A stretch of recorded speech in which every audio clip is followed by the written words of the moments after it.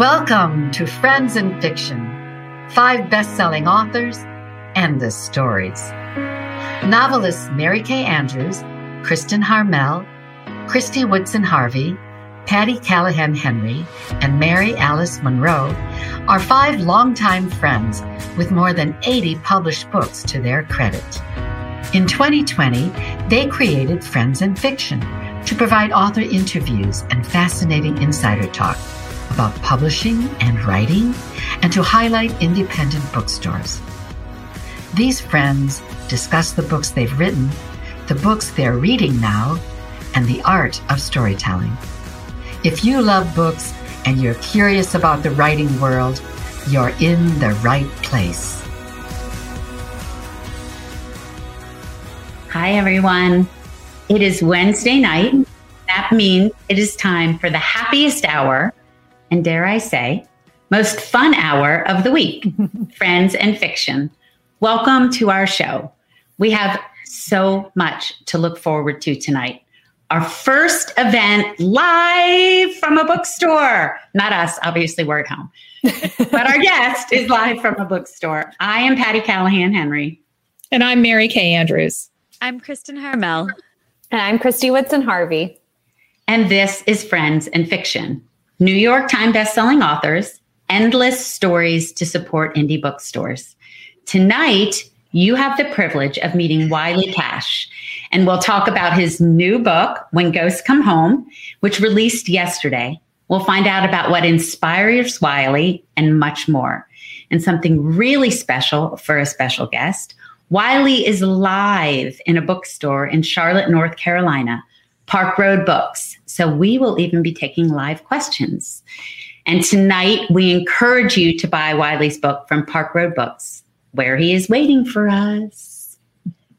Is there alive. But first, I want to talk about this week's Friends in Fiction Parade Magazine essay in their online magazine, which was written by Patty as she reflected on how we survived the surviving. You can find it linked on our Facebook page and on our Instagram bio. But meanwhile, Patty, can you tell us a little bit about it? Oh, we're not going to talk for a long time about this, but I finally wrote about something I don't talk about very much and something I don't write about very much. I wrote a bit about surviving something I went through. And as we're getting closer to October, which we all know is Breast Cancer Awareness Month, I recalled this moment when a doctor said to me, in real life, not in a fiction book, "It is cancer." And I said, "Not the real kind, right?" As if there was any other kind. And I write a little bit about coming out on the other side of that after some years and realizing that I will never be exactly the same. And so I ask, how do we make meaning out of that? And I'd like to know, have y'all had something you've gone through that most people consider to be over, but you know it changed you? Yeah. You know, I had to think really hard about that. And I feel like I've lived such a blessed life. And the most earth-shattering thing that happened was I lost my mother, my father, my older sister, and my younger brother in the space of about 6 years. And each of the deaths was sudden and unexpected. And I guess the way I survived it was I was surrounded by dear friends, because I remember being in a fog.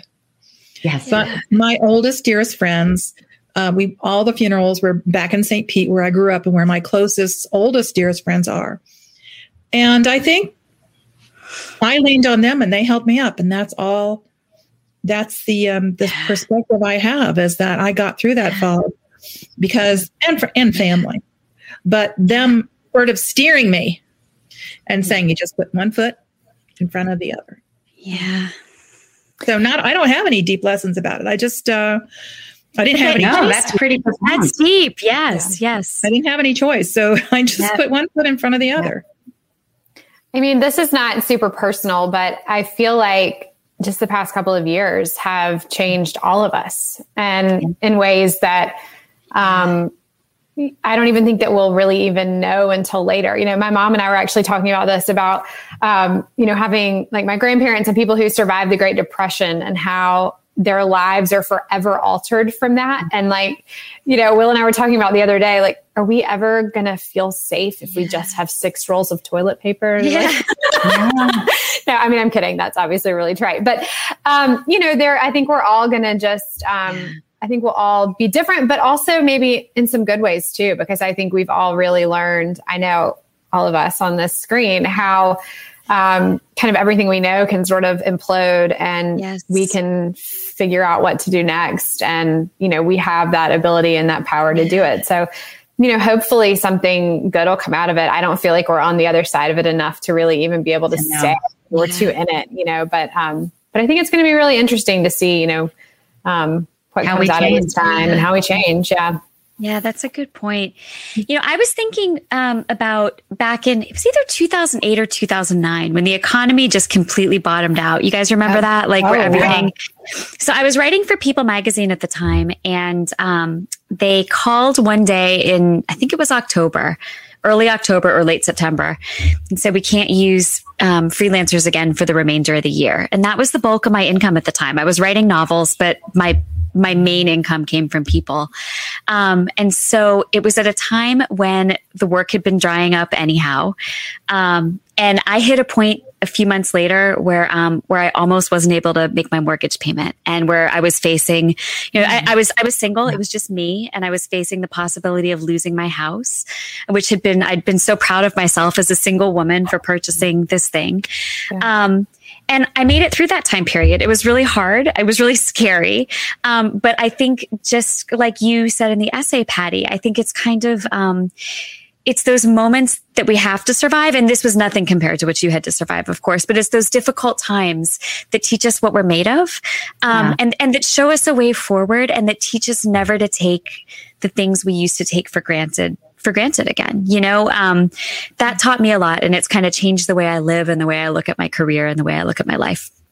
And it's this, it's the phrase we've talked about a lot on here. How do we survive the surviving? And I know that I really want to hear from Wiley too, because I know that profound changes in his life found their way into this powerful book. So now let's talk about Wiley. Yeah. So Wiley Cash is the New York Times bestselling author of several novels, including A Land More Kind Than Home and This Dark Road to Mercy.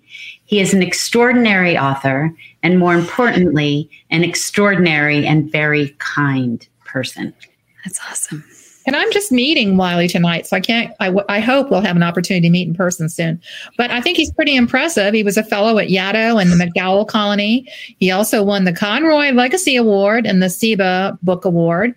SEBA is the Southeastern Independent Booksellers Award, for those of you not in the know.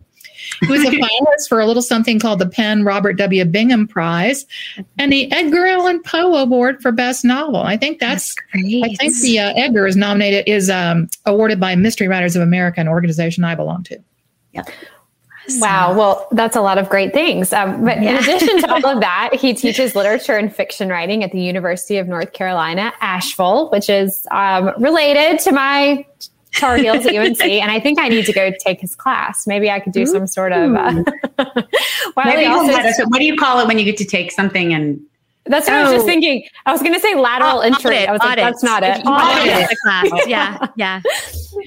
Wiley I think it's freeloading.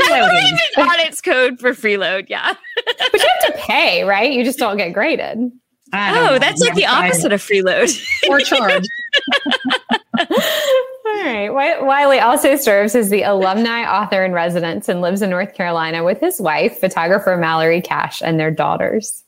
His new book, When Ghosts Come Home, was released earlier this month and centers around a small North Carolina town, which is thrown into turmoil when Sheriff Winston Brown discovers a crashed plane and a dead body. I dare you not to pick it up after hearing that. I know, right? What a gorgeous cover that is. I know, exactly.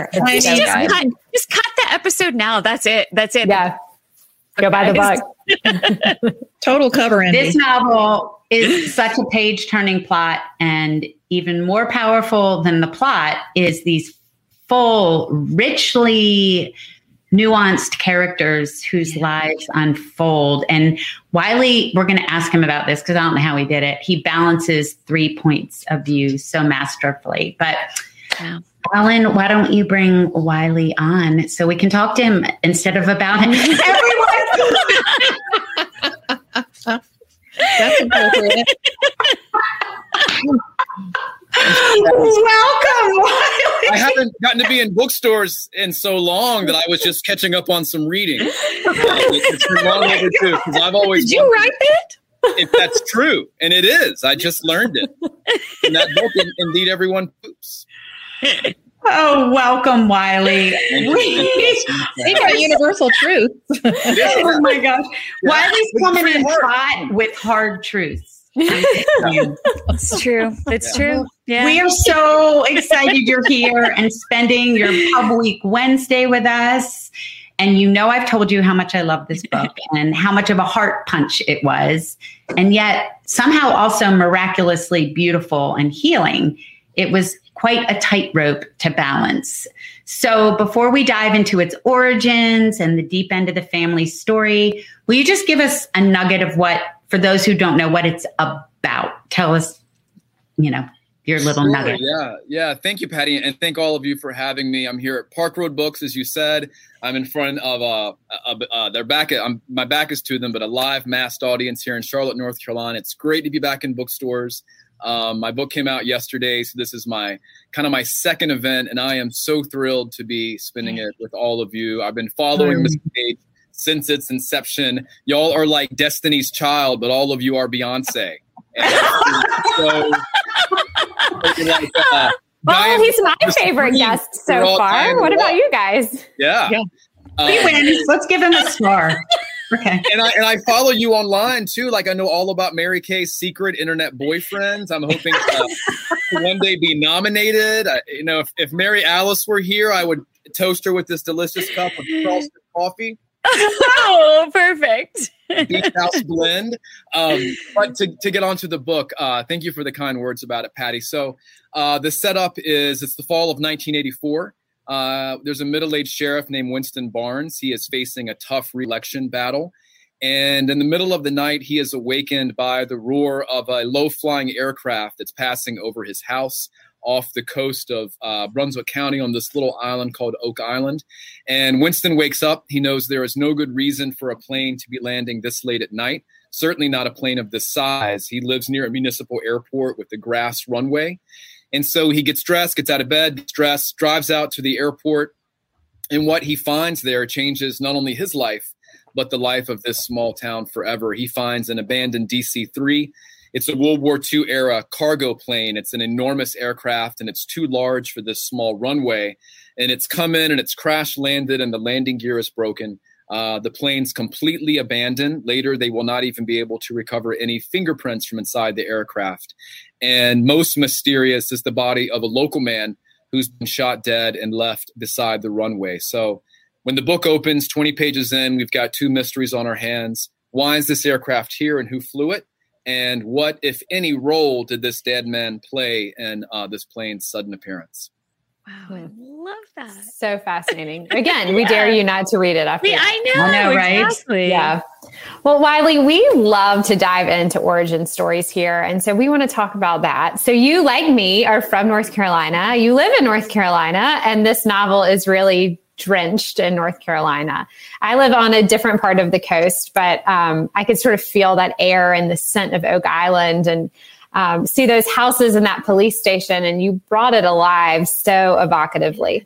Could you tell us where the germ of this idea began? Yeah, so it happened, my wife was raised in Wilmington, and both of our daughters, who are now 6 and 5, they were both born in Wilmington. And I was not. I was raised in the western part of the state, and we moved down to Wilmington in 2013. And as I said, we started a family there. And I've come to terms with the fact that at some point, my childhood experience playing in the woods in Gastonia, North Carolina, is going to be very different from my daughter's experience of going to the beach, and being on boats and being in the wetlands. I had this very egocentric fear of the predictable moment in the future when our lives are going to diverge in a strange way. And what is it going to be about the regions that we're from that causes us to not be in step on whatever it may be, taste, artistic preferences, cultural identities, whatever the case may be. And I knew that if I was ever going to know this place to any degree close to how they're going to know it, I was going to have to write about it and really involve myself in the history and the geography and the culture and look at it with the eye that all of you bring to your own work. And so that was one reason I really turned my eyes to Eastern North Carolina. But the other reason was I heard this rumor of a plane that crash landed at the Oak Island Airport in the late 70s. And the plane was too large. And they had to hire a stunt pilot to come fly the plane away. And I don't know if that's true or not. I never looked into it because I didn't want to contaminate my idea. But that just kind of got me thinking about what would happen if that happened in 1984, if that political, cultural moment with, the DARE programs and the drugs being flown into the country. And it just seemed like a good time to write about. Oh, for sure. Yeah. I covered a story like that when I was a newspaper reporter, stringing for the Atlanta Journal-Constitution, and a dairy farmer in a rural part of Georgia kept hearing planes landing at the dairy farm next to theirs. And they're like, why do these dairy farmers have an airstrip on their farm? Of course, because they were running drugs and law enforcement was involved, but that's another story. But Wiley, so this story really resonates with me. And, this is not your first mystery. And speaking as a mystery writer myself, clearly not your first rodeo. And yet you've won awards for mystery writing, including the Edgar, which is, the Oscar for mystery. Would you clear up the confusion and talk to us about mystery versus books not marketed as a mystery? Gosh, I don't know if I'm the best spokesperson for the genre. I feel like this is my most traditional mystery because in this novel, the reader doesn't have all of the information until literally the last page. And when I think of mysteries, I think of really smart writers who are able to kind of structure a narrative with all the necessary traps and springs and trampolines, but also the requisite kind of blindfolds the reader has to have draped over their eyes to kind of move quickly past the things that reveal just enough to tease you, but not enough to stop you.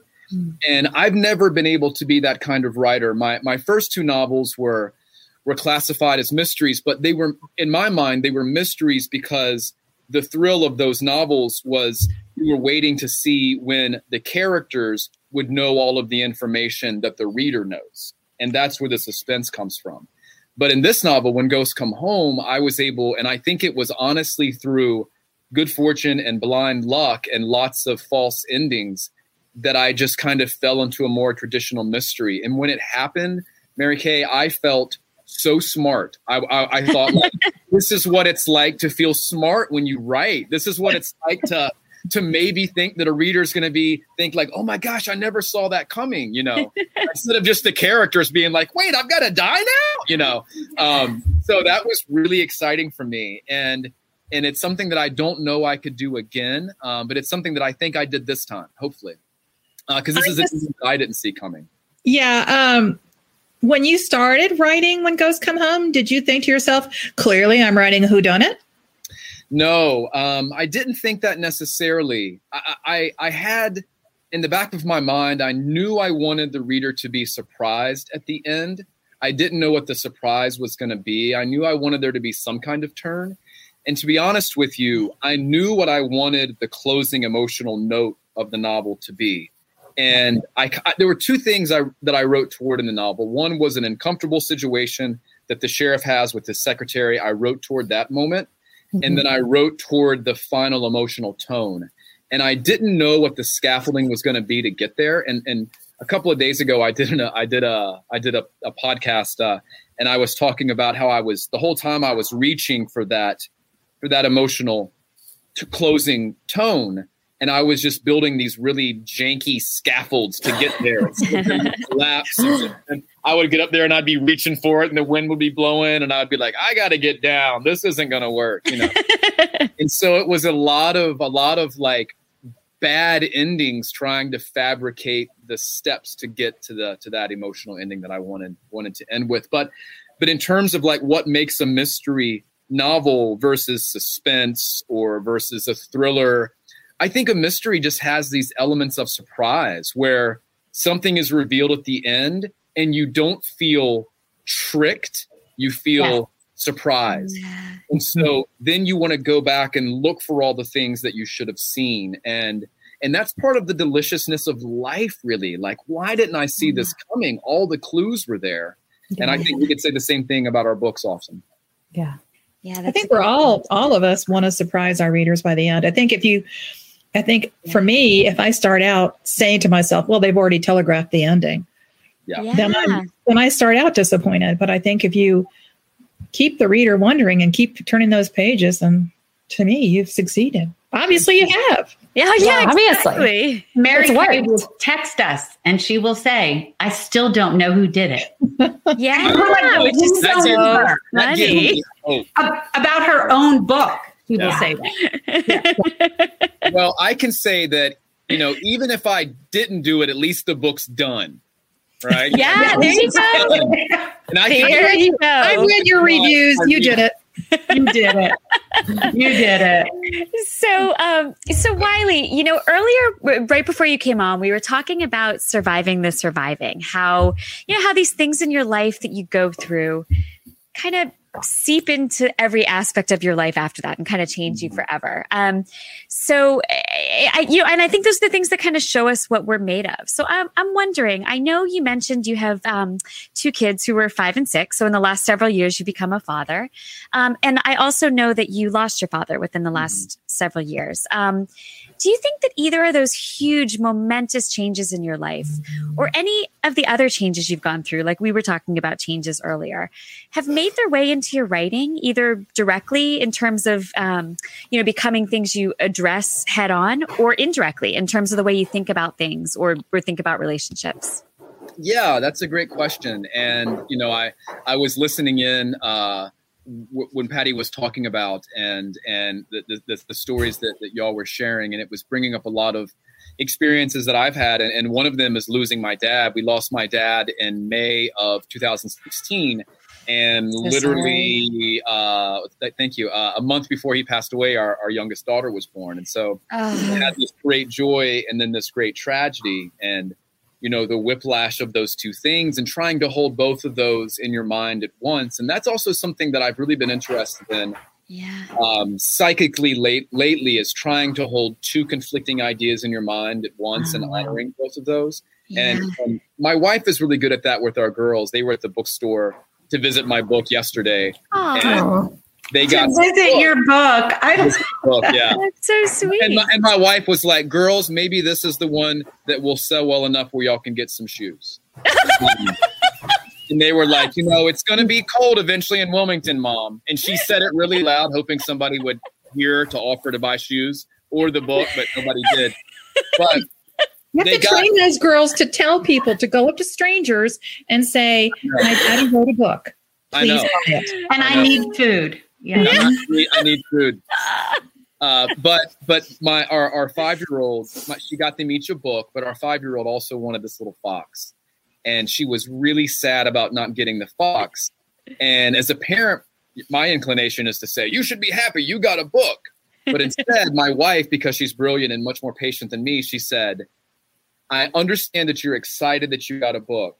And I know you're sad that you didn't get that fox. And that's okay. And you can sit with both of those and honor both of those at the same time. Wow. And when I lost my dad and my daughter was born, I tried to hold both of those side by side. And that's what I did in writing this novel. And that's what I do every time I write a novel about the South. You know, I'm looking at the South with an eye toward some of the bumps and bruises and the warts and the cuts and things. But I also love the South. I'm incredibly proud to be from North Carolina. I'm incredibly proud to be a Southern writer, whatever that means anymore. But I can also say honestly that the South needs to look at itself, you know, critically and openly and honestly.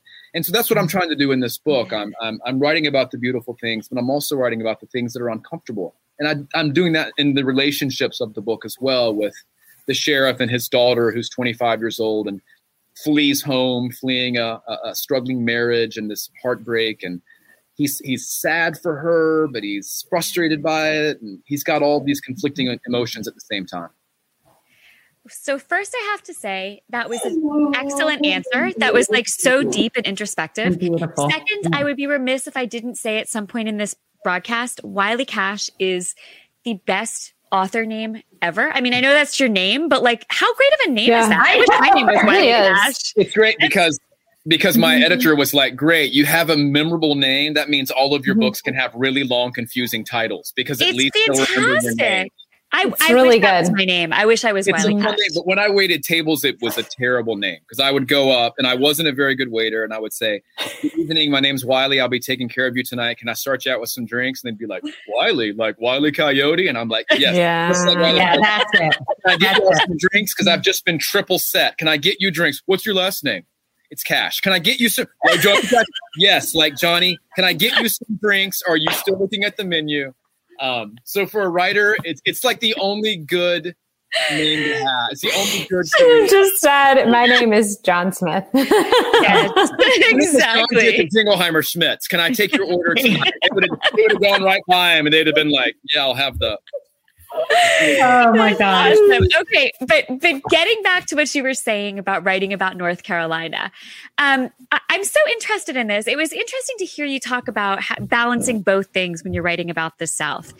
When you first started writing novels, did you intentionally write about North Carolina with that in mind, or was it just that North Carolina is such a part of you that you couldn't imagine writing about anything else? I think both of those. I think that North Carolina. And, Christy might back me up on this. And I heard her when I was eating M&Ms in the virtual green room. Only the red ones. Thank you, Friends in Fiction, for finally getting it right. We aim to please, Wiley. We aim to please. Christy, please don't take my class. I will lose all credibility if you take my class. The kids will be like, I don't have to listen to you anymore. She's in here. But North Carolina is a great place to be from as a writer because I think that hopefully y'all might agree that the good stories come from tension, and there's a lot of tension in North Carolina. We're a swing state. We have regional tension between the mountains and the Piedmont and the coastal plain. We have like barbecue tension. We have basketball tension. Barbecue tension. We got it all. Tension. We got it all, right? We got it all. And so those little tensions, historical, political, cultural, regional, that's a delicious place just to look at your state honestly and to write from that perspective. Yeah. But North Carolina is also a place that I love and I know it well. And I'll never tire of writing stories that are set here that look at this place. My first novel, A Land More Kind Than Home, was my attempt to understand something about the culture in which I was raised in the 1980s, which was a very conservative Baptist culture set against the backdrop of the rise and fall of the evangelical movement with Jim and Tammy Faye Baker and Jimmy Swaggart. And so writing this novel about a preacher that sweeps into a church and causes great upheaval was exactly what was happening around me when I was 9 years old in 1986. And so the main character in my first novel is a 9-year-old in 1986 witnessing all of this stuff happen. That's awesome.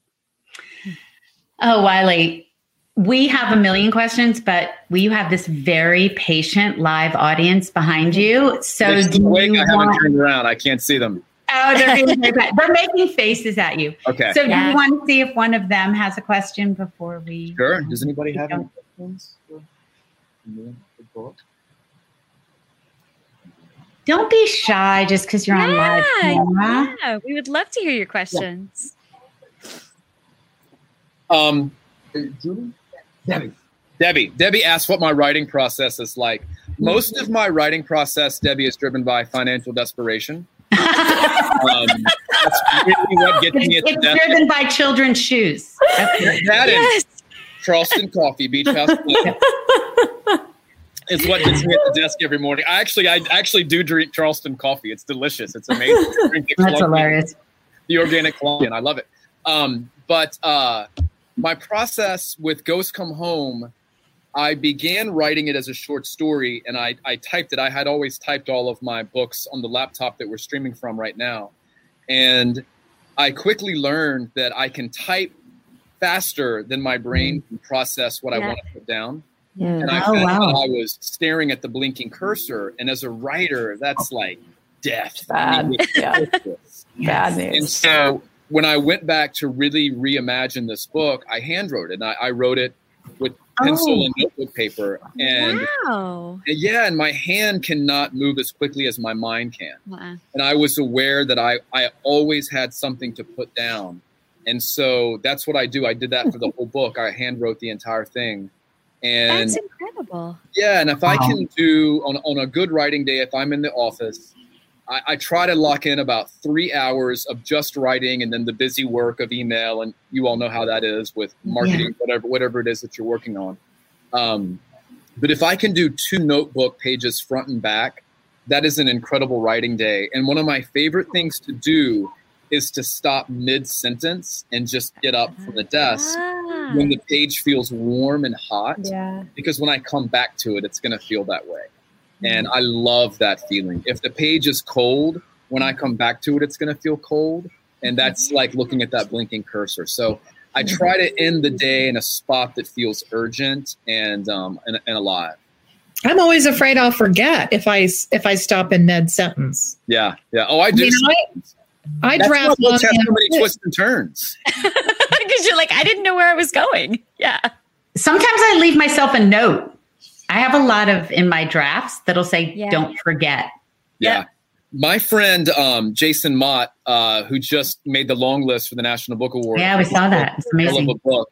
He is a brilliant writer, but he has his file where his novel is. And then he keeps like a running file of just images, sayings, ideas that he knows he wants to go into that book. And just occasionally he'll open that file and say like, oh, I remember that piece of dialogue I heard. I'm going to move that to this scene. And I thought, God, that's such a great idea. It's a great idea. I leave myself don't forget at the bottom of the. Okay, so we have a question from Facebook. Denise Smith wonders, is your class virtual so I can take it? And I do know people want to know about your teaching, but it's only for your students, right? Like there's no... Yeah, I'm the alumni author in residence at my alma mater, which is UNC Asheville, and I teach in person fiction writing workshop every fall. But I do oftentimes do some online writing workshops, and I have some videos that folks can download on my website, wileycash.com. But I do some virtual workshops from time to time, so I hope that she can jump on one of those if I ever do that. Oh, that's great.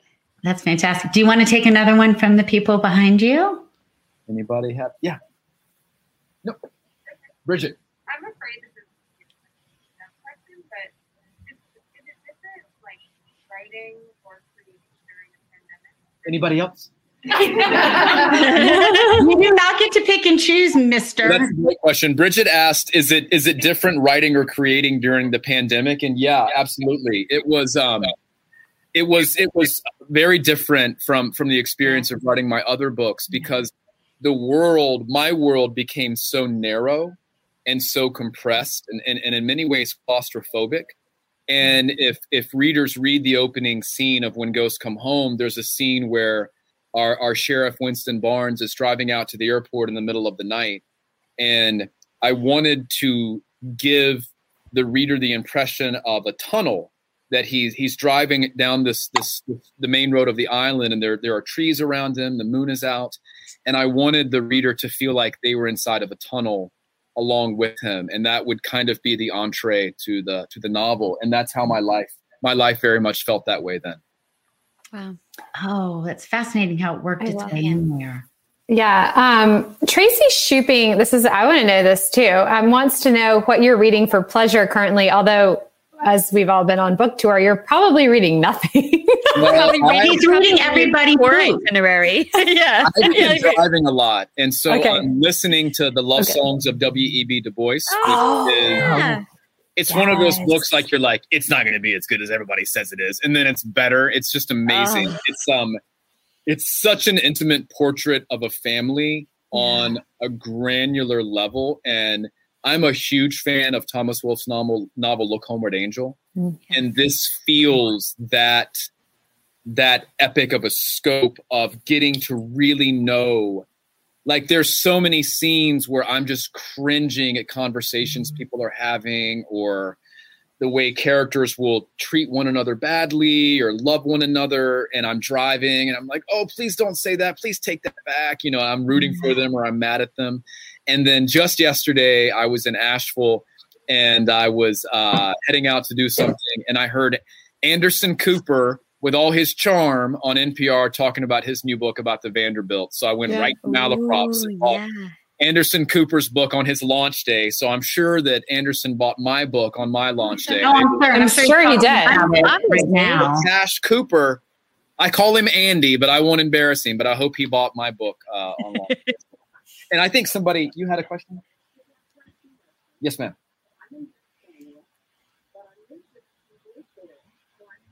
Mm-hmm. Sure.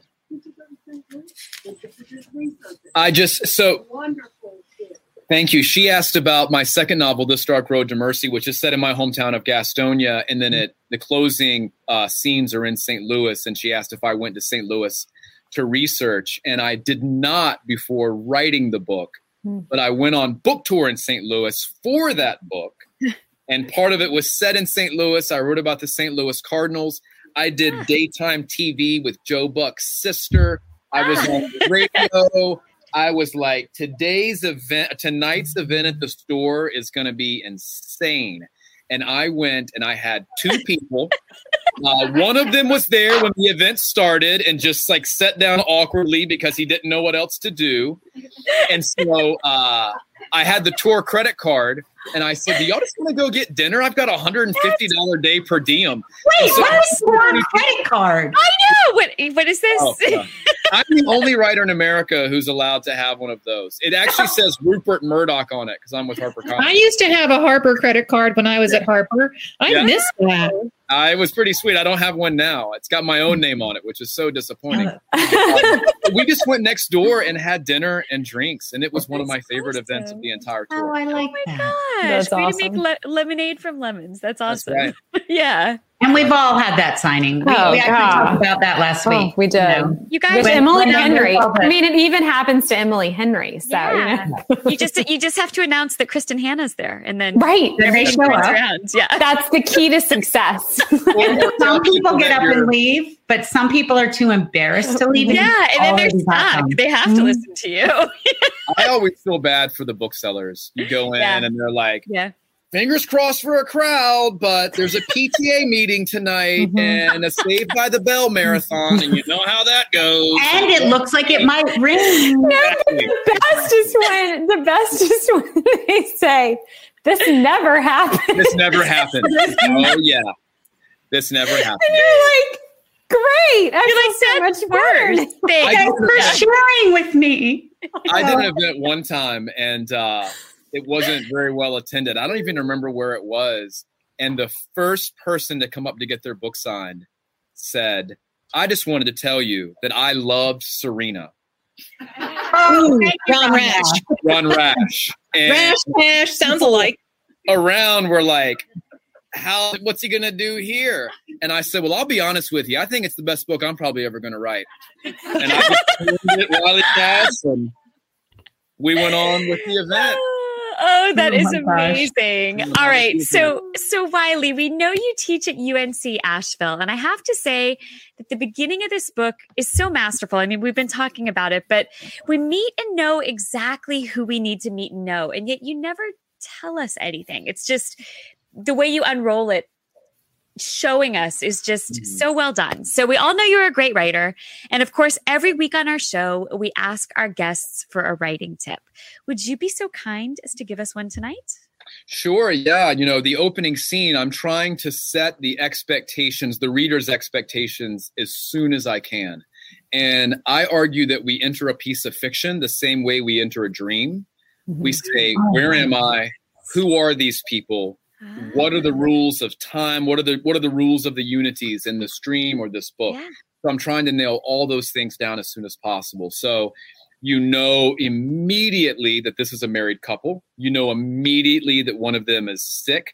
You know that they are middle-aged because they're creaking and stretching and all this stuff. You know what time it is. There's an alarm clock right there they remark on. You know he's a sheriff immediately. He gets in the car and he turns on the radio and they're talking about the election when Mondale is challenging Reagan. So you know it's 1984.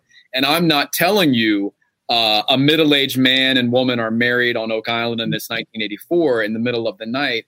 I'm just kind of walking you through this scene, giving you information so that when you're entering the dream that I'm trying to create for you and keep you inside of, because I never want you to consciously ask those questions. I'm trying to give you all that information before you ask for it. Wow. Telling you, I'm getting in that class. I mean, I'm gonna have to. I know. I'm already thinking about. I mean, might have to pull some strings. It's happening. Right? Yeah. We can commute together. I'll swing up and pick you up. We'll head up. Get there from there. You might be in the same state, but I know. I was thinking about that. I mean, you could not be further apart from. Yeah, you're both in the same state, but you're probably closer drive to me than to Christy right now. Yeah, probably. Yeah, it's true. You guys are like on the far ends.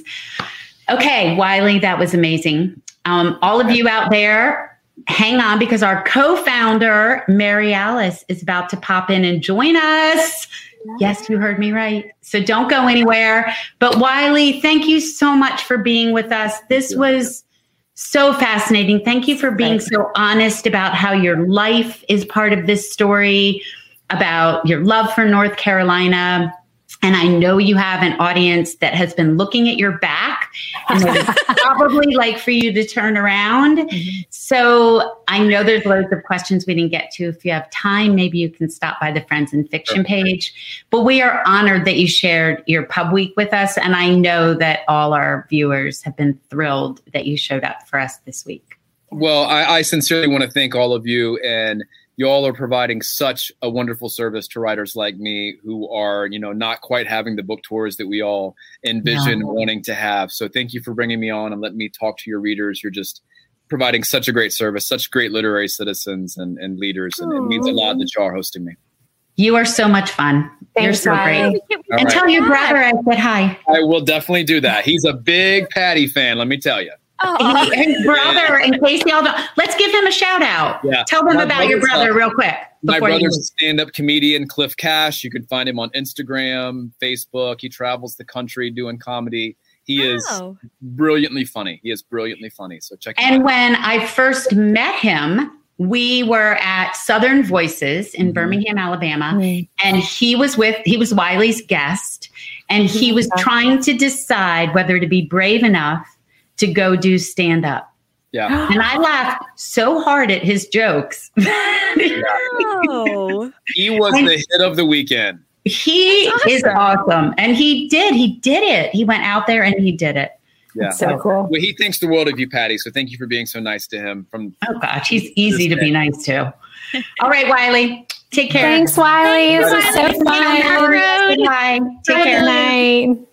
Okay, everybody, before Mary Alice joins us, we want to remind all of you out there, Mary Kay, take it away. What am I reminding? What am I doing? Oh, I know. I'm going to talk to you about the Writer's Block podcast. We are always going to, don't forget to check out our Friends in Fiction Writer's Block podcast. Which is there it is. We're going to always post the links under announcements each time a new one drops. You like how I said drops? Like I know this lingo. That's podcast lingo. Drops. Yeah. I've been watching Only Murder in the Building, so I know my podcast lingo now. Isn't that so good? Yeah, but not as good as Writer's Block. So we are a lot of fun. It's totally different from this show. So if you like us hanging out with us here, we know you're going to love being with us there on the Writer's Block every Friday. This past week, Ron and Patty talked to Nat Philbrick about his book, Travels with George, about how Nathaniel with his wife and dog retraced George Washington's inaugural U.S. trip. It was this week. And we want to give a shout out to Nat, our buddy, because he made the New York Times bestseller list on nonfiction this week. We are so happy for him. We Such are an incredible book. travels with He's George. great. So he is incredible. just a great human being and a fascinating historian. And this week, Ron talks to Hank Philippi Ryan about writing thrillers. That's awesome. I can't So you wait don't to want to hear miss that. that. That's awesome. Yeah. You know, it's funny when they when we just flashed that graphic of Ron, every single episode, every time I see that, I'm like, Ron, like it just makes me so happy. I love him and I love the podcast. It's this moment of pure joy every episode. All right. That's a bad heart. I know, but I know Noah showed me today that, Mom, this is a heart. I'm like, he doesn't. No, I was saying mine was bad, not yours. No, mine is bad. I didn't. So if you are not hanging out with us yet in the Friends and Fiction official book club, you are missing out. The group, which is separate from us and run by our friends Lisa Harrison and Brenda Gardner, is now more than 9,000 strong. So Patty was there earlier this week to talk about the bookshop at Water's End, and it was recorded and it's still available. So if you weren't able to be there, but if you're interested in learning a little bit more about the story behind that book, head on over. And this Thursday, as in tomorrow, our own Mary Kay Andrews will join the club at 7 p.m. for a pre-celebration of the Santa suit, which I'm so excited about. Yay. And on Friday, October 1st, our rock star librarian, Ron Block, will join them for happy hour. So you guys, they have a lot going on. A lot. As if that is not enough, our book club has announced a debut novel, The Orphan Witch by Paige Crutcher, who you saw on our debut episode a few weeks ago. That is going to be their book club pick for Spooky October. So they will be discussing that book just in time for Halloween on October 25th. And don't forget to join us for a special bonus episode this Sunday at 5 p.m. as we sit down with novelist and former CIA analyst Karen Cleveland, who also just so happens to be Kristen Harmel's little sister. And next Wednesday, join us right here at 7 p.m. as we welcome best-selling novelist Debbie McCumber and celebrate the launch of MKA's The Santa Suit. Yay. You, of course, will not want to miss what we have in store for you. With MKA, you never know. And in 2 weeks, join us and meet Newbery Award winner Kwame Alexander. So I know that so many of you have been asking about Mary Alice since she took her sabbatical back in early July to do research in far-flung places without internet. But guess what? She is here to talk to us. Alan, can you bring on Mary Alice? Yay! Hi! Hi, girls. How are you? I am well, thank you. And everyone looks good. You're all looking keeping up the good work, I see. Well, it's really a great pleasure to be here on Friends and Fiction tonight. It really is, and to see all your faces. And as you know, as Patty just said, I've been on a leave of absence these last 2 months, and I've done a lot of research, and I've started some exciting new projects. And in light of all these developments, I've had to make the most difficult decision, and that is to no longer continue on Friends and Fiction as a weekly host. I started Friends and Fiction with my friends here during the pandemic, and it really has been the greatest joy to be here, to talk with my friends, and so many wonderful authors like Wiley Cash. Hey, Wiley, if you're still listening, love to you. And most of all, to connect with all of you out there, all the readers.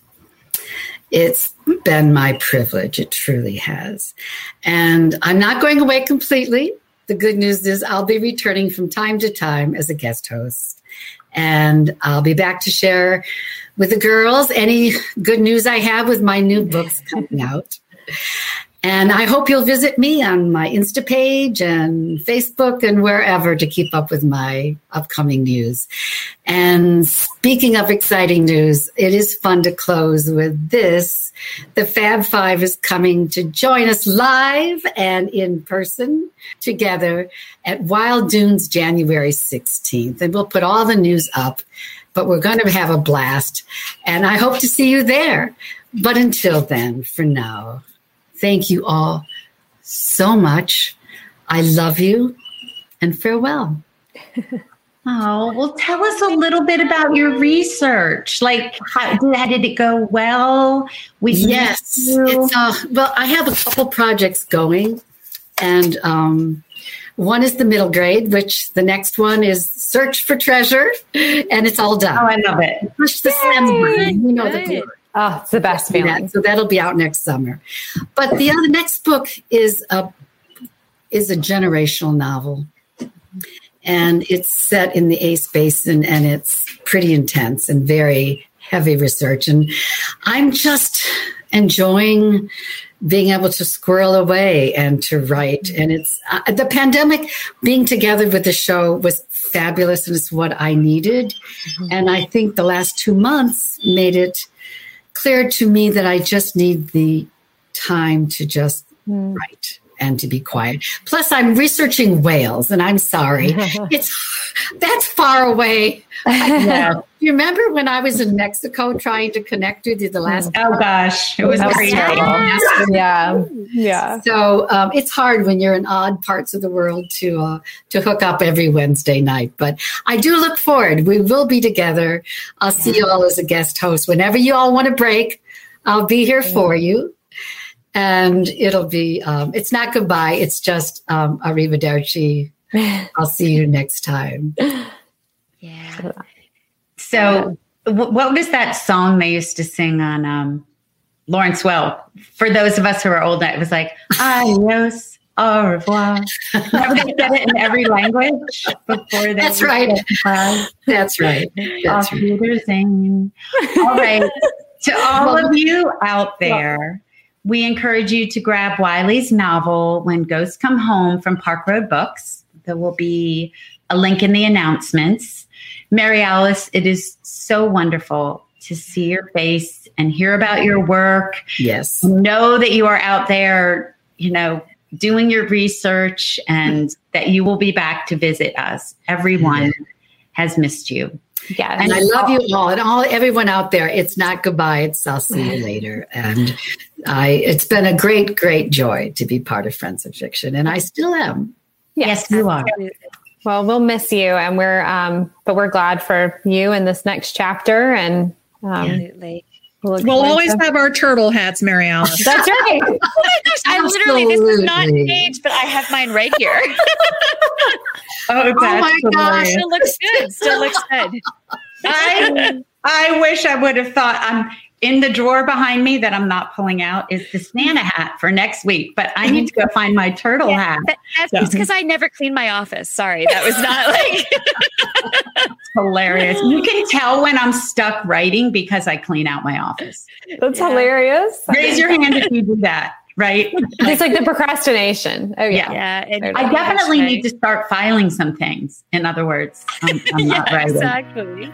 All right. To all of you out there, we will see you at the after show and come back next week, same time, same place, as we welcome Debbie Maycomer and celebrate Mary Kay Andrews and the Santa suit. So thanks, y'all. Good night. Good night. Hi, guys. Wow. Hi. So that was interesting doing it from a live bookstore. I kind of liked the energy of that. Yeah, it was cool. That too. That's something to consider for the future. But we had a big night tonight. We had a live store, and then we had kind of a bittersweet. We had to say bye to Mary Alice. Not bye, but she said see you later. Yeah. Yeah, absolutely. Yeah, I'm sure that was a hard decision to come to, and it sounds like what she needs right now, and that's good. I'm glad, that's a good thing to come to a moment in your life where you're able to say, this is what I need. And I don't know if people really know. I mean, what really goes into the behind the scenes of putting together something like this, and I think it probably sort of looks like we pop up here for an hour and a half on Wednesday nights, but we all know that is not the case. And it's definitely sometimes a struggle to maintain the balance of all those things. And it's a pleasure and a gift and so wonderful. But I agree. I'm sure it was a really hard decision because, we've built something so amazing. Yeah. Sorry, that was a sneeze, not a laugh. And it was a change. Yes. Could you see when I sneeze, like, I'm just gonna say if you sneeze and we didn't hear it, it doesn't count. But she would have that sneeze. I'm so annoyed. Move on. I'm just kidding. I know. Skip over her completely. Well, no, but she talked a little bit about being gone because of research, and it's been making me think about some of our immersive research. I want y'all to talk about that. I think your stories are so interesting, from the police detectives to Paris to North. Tell me a little bit. Vanderbilt. Yeah. Talk to me about it. Well, who's talking? Any of us. Kristen, you go. You were starting. You were on it. For me, there's really something to be said for being able to, I think it's probably for all of us, being able to actually immerse yourself for at least a small period of time in the world you're writing about. Yes. And you know, kind of going back to what Wiley said about how the way he starts his novels is like establishing the framework for a dream by giving you all of those. That was amazing. Feelings. It was amazing. So it's giving you all those feelings and all those minute little details that build the world. To me, that's why the research is so important, because it's not the big things. It's not the dialogue. It's not the characters. It's not all of that immerses you in the novel at the beginning. Those are the things that drive the novel, but you need to frame that world. And to me, it's the research that frames that world. So, it's really important. And I just have to say, I'm pretty smart that I write books set in Paris, because that's just I have to go to Paris to do the genius. She has that sneeze, and she's so smart. It's so annoying.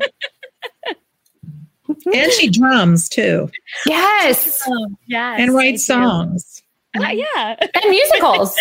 I know. I'm just a one-trick pony. What am I doing with my life, you guys? I know. I'm just a one-trick pony. All I do is, grind out a book a year. Tell me about one of your immersive research things, because I know you have some great ones.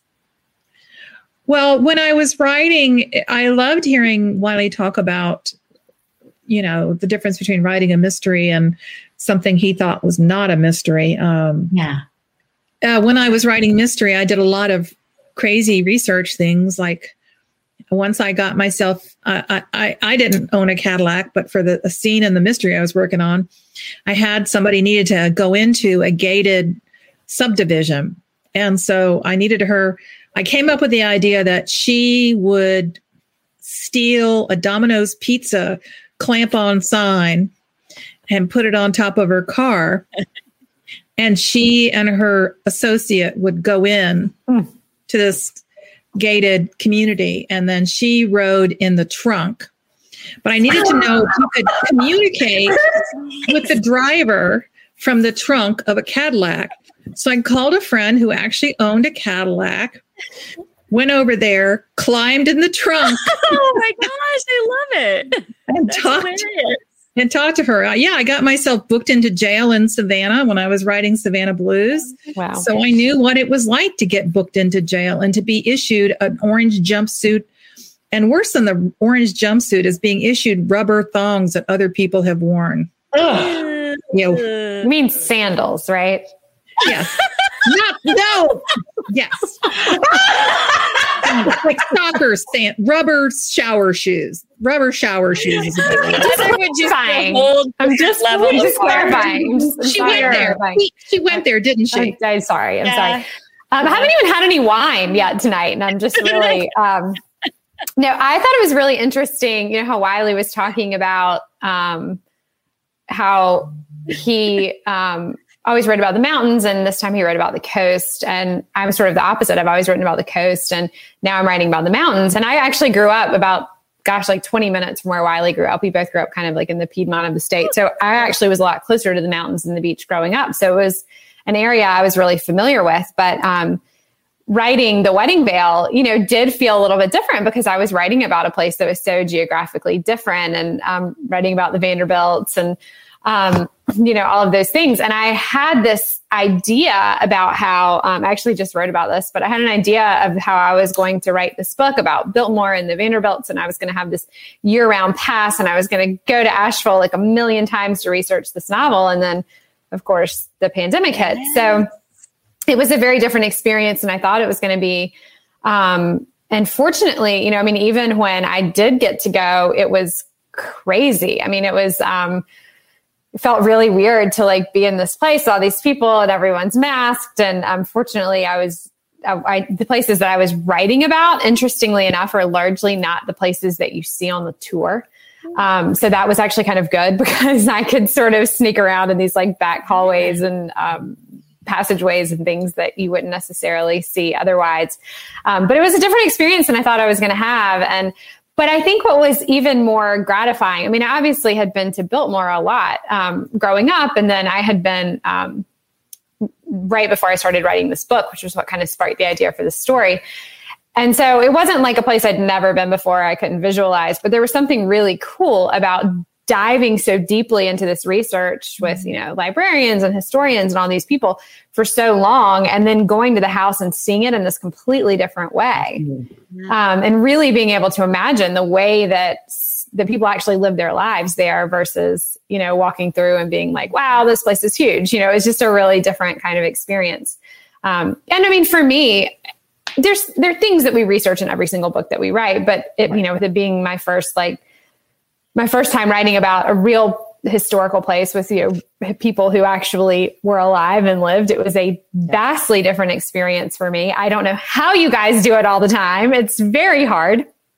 And I think what makes it even harder is that, especially with people like the Vanderbilts, there's so much. I'm talking too long. I'm sorry. I'm saying this one last thing. But they were written so much about in like gossip columns and things like that, that it's really hard to separate fact from fiction, because a lot of times these huge stories would be in these papers about them, and they aren't marked as like gossip columns or something that isn't necessarily real. And so a lot of times I found myself just having to kind of like make my best guess or choose the version of the story that fit my book the very best, because, you know, I would just get these vastly different things. And, you know, it's like anything else. I mean, Biltmore has a narrative that they have woven, obviously, because they're this huge tourist attraction. And so it was really interesting just to kind of see all the different things that come into play when you're trying to research people who, you know, are no longer here. Yeah, it's so true. The deep research that we all do in different ways. Mary Alice is doing it with, you know, nature, but we've all hunkered down, visited the places. Yeah. And I feel like almost every time you do that, or every time I do that, and I know you feel the same way, every time you do that, we discover like this little nugget, whether it's plastic shoes or notice how I said shoes.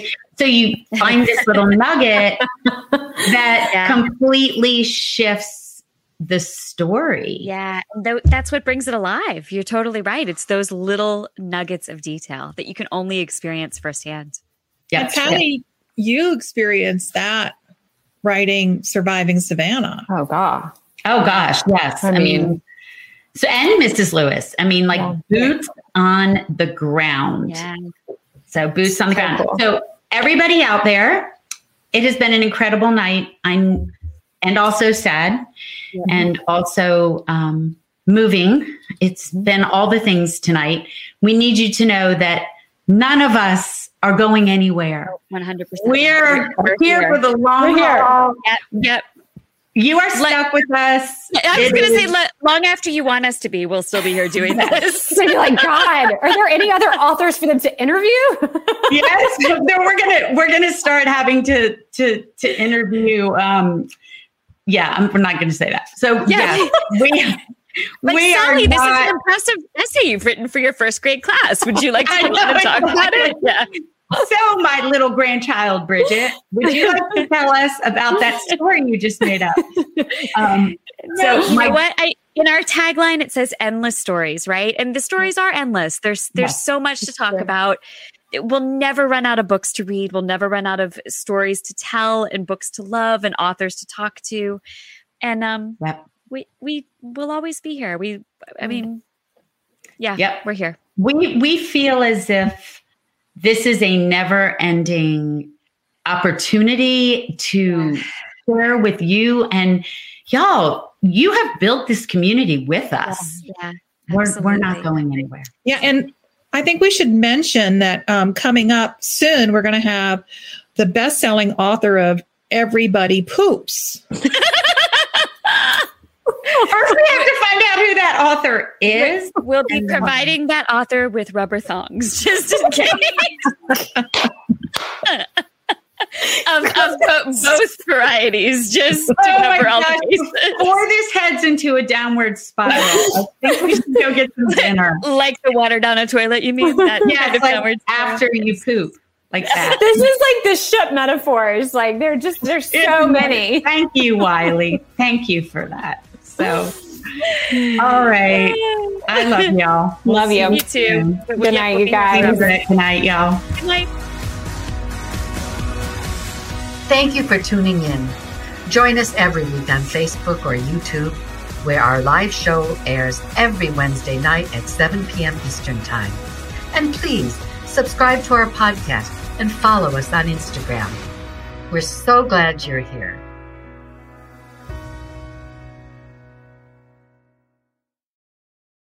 Produced by Audavita Studios. Connect your voice to the world.